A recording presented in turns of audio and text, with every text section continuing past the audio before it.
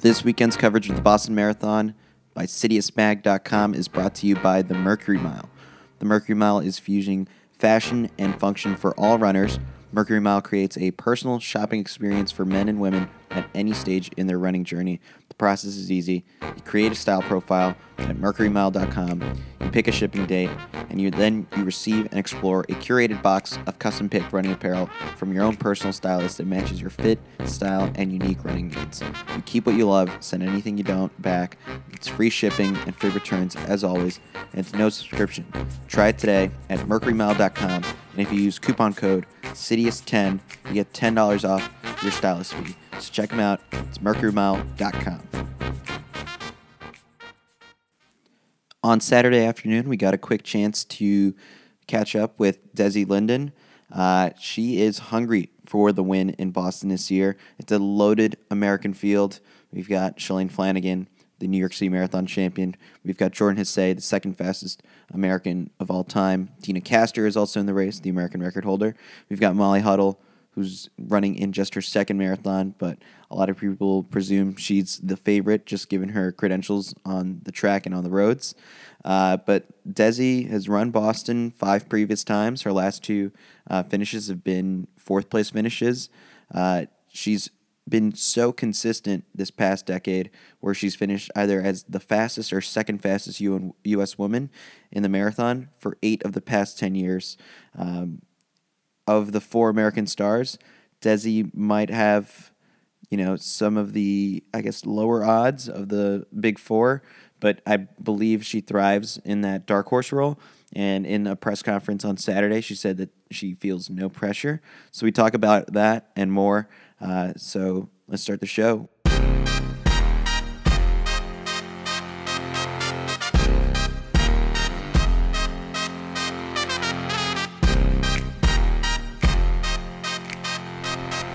All right, Des. So, a couple days out, what's the sabotage plan? Are we pulling fire alarms at hotels, or how do we, ensure the top American finish and the winning? I did watch I, Tonya the other day. That's all I'm gonna say.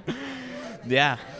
So, how are you feeling? I mean, is everything smooth? It seems like everyone's had perfect training. No one's had perfect training. Don't believe it. I think that at this point you just focus on what went really well, and I had a really great block. It definitely started off a little bit rocky, and then I built into it, which was great.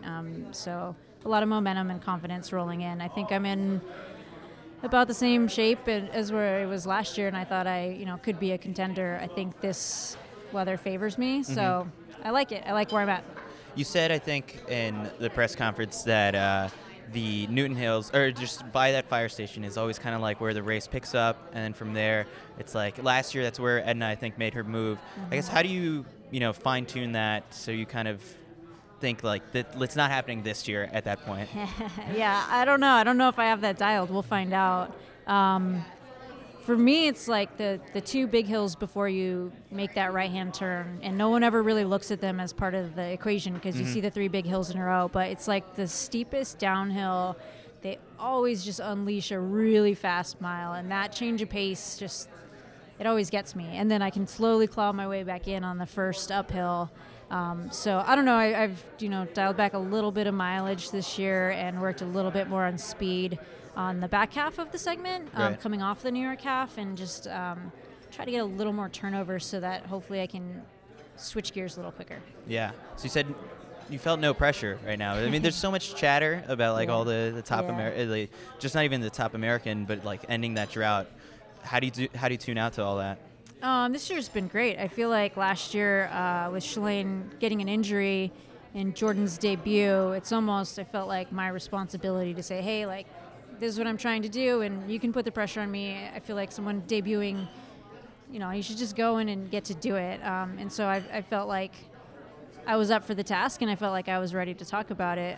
This year's no different, except that there's more people that should be taking that responsibility.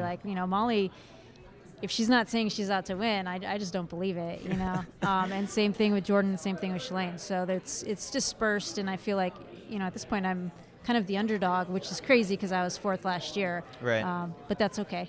So when you look at kind of like all your training before Boston in previous years, is there anything about this specific training block that really stands out to you that maybe you did better for this preparation than you did in previous years? There's nothing that jumps out. The training segment was really similar to everything I've done in the past, but the thing that was really different was the fall leading into it.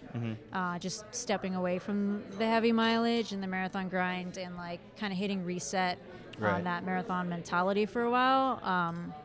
It left me mentally fresher and I think, physically a little fresher too. I don't know.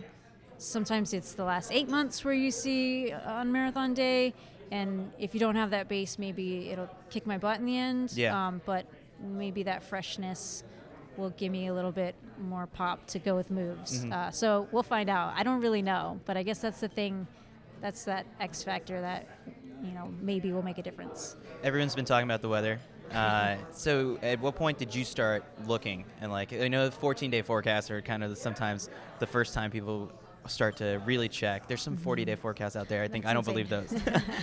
For you, I guess, was there any point where it's not a concern really because everyone has to deal with it, but how do you approach the weather and I guess the process of checking it? Yeah, I was up in northern Michigan for the last couple weeks, and it's been snowing and icy and like the worst of the worst, and we're usually pretty similar to what's happening on the East Coast, similar enough. So I was honestly just worrying about day-to-day stuff, and I couldn't tell you exactly what the weather is going to be on Monday. I'll know Sunday night. Yeah. That's when I'll actually look at it. I mean, definitely.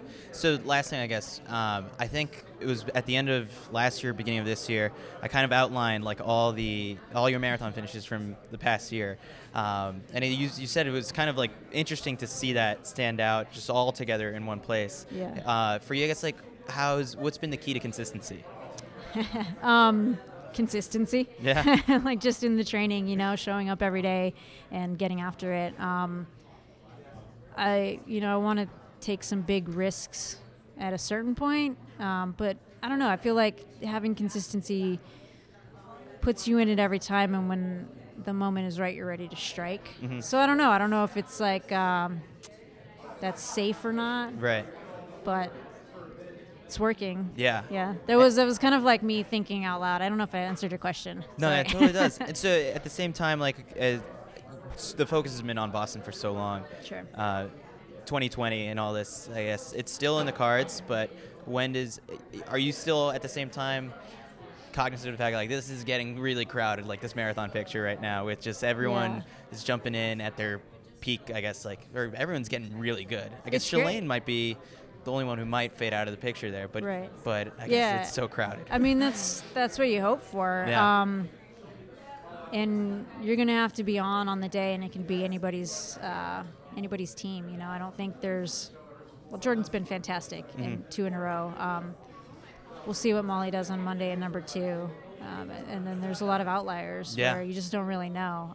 But I think consistency again is going to be key, and I also I like that I stepped back last fall because I feel like that gave me room to build into the next couple years. I think prior to that, I was kind of going race by race, like this is the one, this is the last shot, like this is it. And then taking that break, it was like, all right, let me build into 2020 and give it one more real shot. So I think I'm teeing that up too. Definitely.